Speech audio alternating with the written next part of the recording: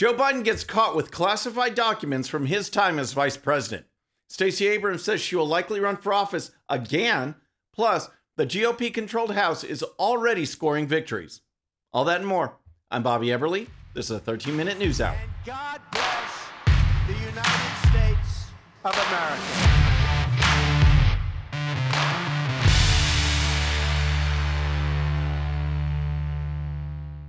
Okay, friends, welcome to the show. Happy Wednesday. I hope you're having a great week. If you're new to the show, thank you so much for tuning in.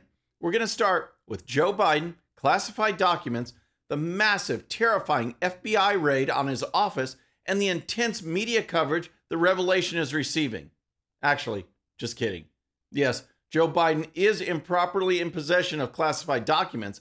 That part is certainly true. But there is no FBI raid, unlike with former President Trump, and there is no intense media coverage. However, Joe Biden is certainly guilty of the exact same thing as Trump, and the Democrats and the media were screaming for indictments and jail time. Funny how the Trump revelation came up just before the election, and the Biden issue comes up after the election and the holidays. Here's the story. Republicans mobilized to investigate the discovery of classified government documents in an office once belonging to President Biden, who insisted he was just as surprised as they were by the revelation. It was a messy day for Mr. Biden as he sought to reassure Americans that his legal team, the National Archives, and the Justice Department are handling the matter appropriately and that he didn't do anything wrong. Now, raise your hand if you trust Joe Biden's Justice Department, given what we've seen over the last 2 years. As the report noted, Biden said, "I'm clueless. I have no idea what's going on." When my lawyers were clearing out my office at the University of Pennsylvania, they set up an office for me, secure office in the Capitol. The 4 years after being vice president, I was a professor at Penn. They found some documents in a box in a locked cabinet, or at least a closet. And as soon as they did, they realized there were several classified documents in that box. And they did what they should have done. They immediately called the archives, turned them over to the archives, and I was briefed about this discovery and surprised to learn that there were any government records that were taken there to that office. Biden said he had no idea classified documents were in that office. That point is irrelevant. It doesn't matter. The fact is, those documents should not be there, whether he was surprised or not. Of course, this story of Biden and classified documents should obviously be compared with former President Trump. The media and Democrats went into a meltdown. So will they go after Biden with the same zeal? Here's Representative Byron Donalds on the big difference between Trump and Biden. Oh, well, my reaction is pretty simple. I'm wondering why the Vice President of the United States had classified documents outside of the hands of the intelligence community.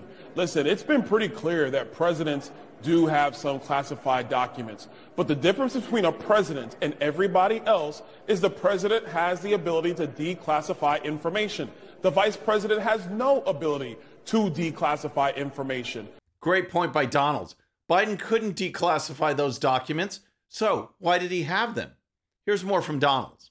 So number one, what was he doing with classified information in his possession? Number two, why did it take 6 years? And I want to stress this for the American people. Joe Biden left the vice presidency in 2017. So it's taken 6 years for these documents to surface. That is incredibly concerning. And point number three, and this is the one that's most important. Everybody can go back to the Hillary Clinton email saga. We know other presidents have had classified information. But why was there a raid on Mar-a-Lago? But now this story just kind of seeps out and everybody's saying, oh, we just want to get down to the bottom of it. Yep. Where's the FBI raid? Trump had classified information and the left went into a frenzy. Now it's Biden's turn. Will anything come of this? Perhaps from the GOP House, but I'm not holding my breath as far as Merrick Garland and the Justice Department are concerned. They are useless.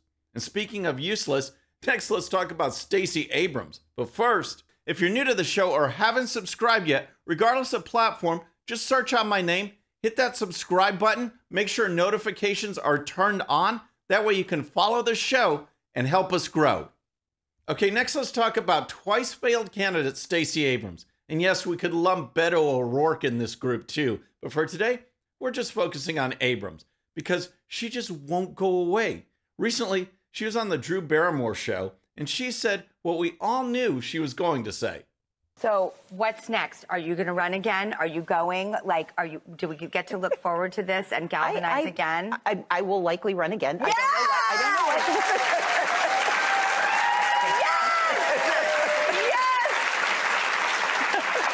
I don't know what's more ridiculous, the announcement that Stacey Abrams will run again, or the studio audience in all those yellow masks. Now, following that statement by Abrams, Barrymore asked who she might run against. So are you going to go up against some tough men who kind of don't always play fair? Well, if at first you don't succeed, try again. And if it doesn't work, you try again. Are you kidding me? Abrams is the queen of election deniers and shady politics, but those tough men who don't always play fair are coming after her. But hey, at least Abrams let everyone know what she's all about.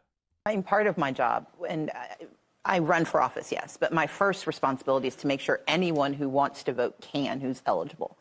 I want you to vote for me when you get in there, but... Yep, she runs for office. That's what she does. And just like Beto, Abrams won't go away. All right, next let's talk about the work already being done by the new GOP-controlled House of Representatives. The first order of business after electing Kevin McCarthy as Speaker was for the House to pass the House Rules package. This is what the 20 House conservatives fought so hard for and what was promised in the negotiations leading up to the Speaker's vote. Well, on Monday, the rules package passed by a vote of 220 to 213.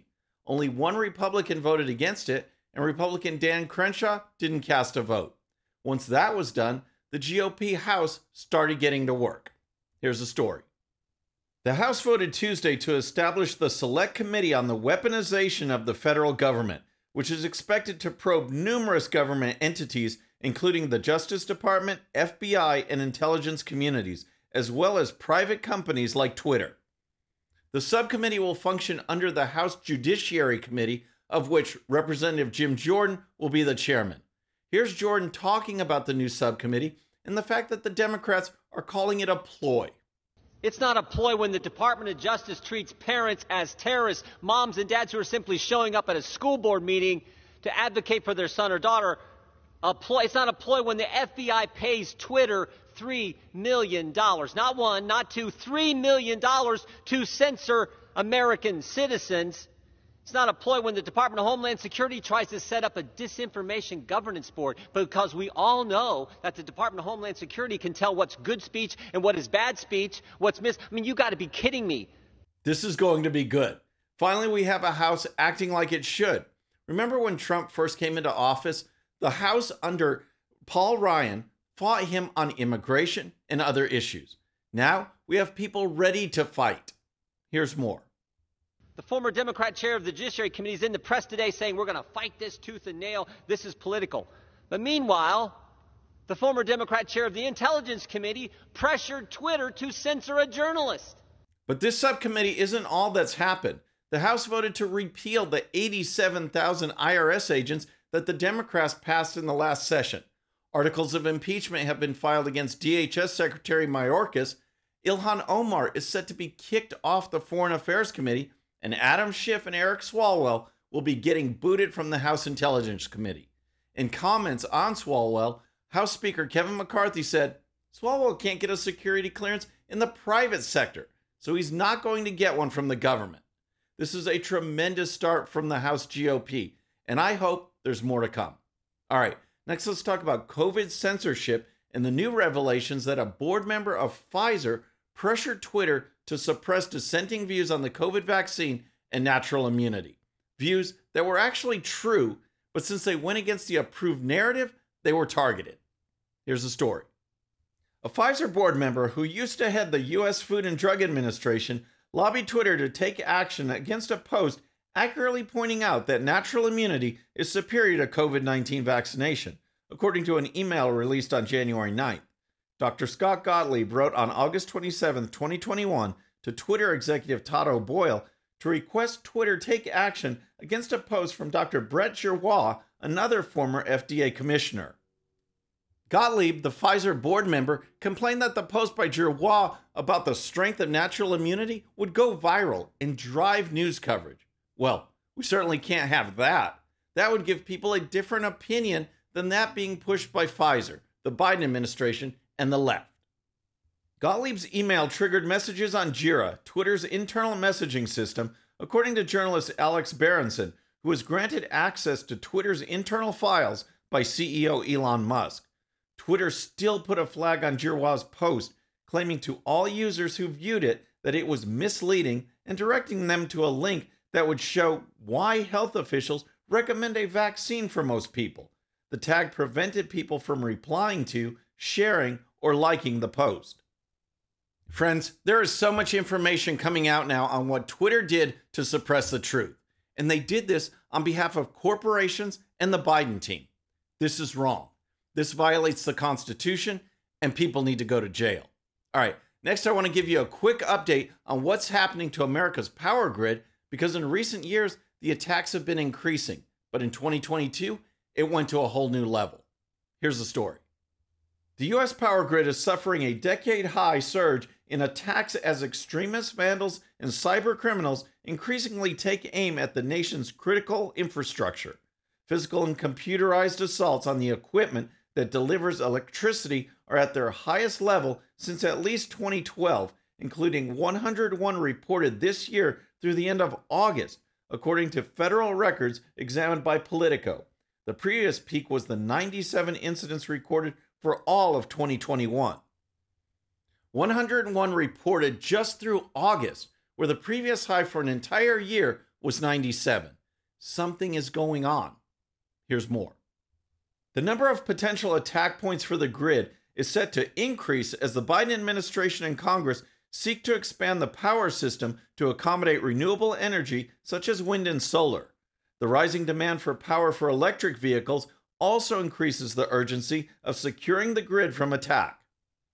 On top of all of this, 103 food processing facilities have been destroyed in America since Biden became our president.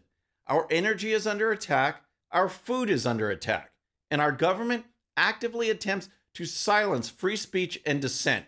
It sounds like something from a movie or book, but it's real. Friends, that's our show for today. I hope you enjoyed it. And don't forget, if you're new to the show or haven't subscribed yet, regardless of platform, just search out my name, hit that subscribe button, make sure notifications are turned on. That way you can follow the show and help us grow. Thank you so much for tuning in. And remember, today's one sheet is available to Patreon supporters using the link in the description. The one sheet gives you the links to all the videos and stories used on today's show, so you can dive even deeper into each issue. And with that, our next show will be Friday evening at the usual time. Until then, I'm Bobby Eberle. This is a 13-minute news hour.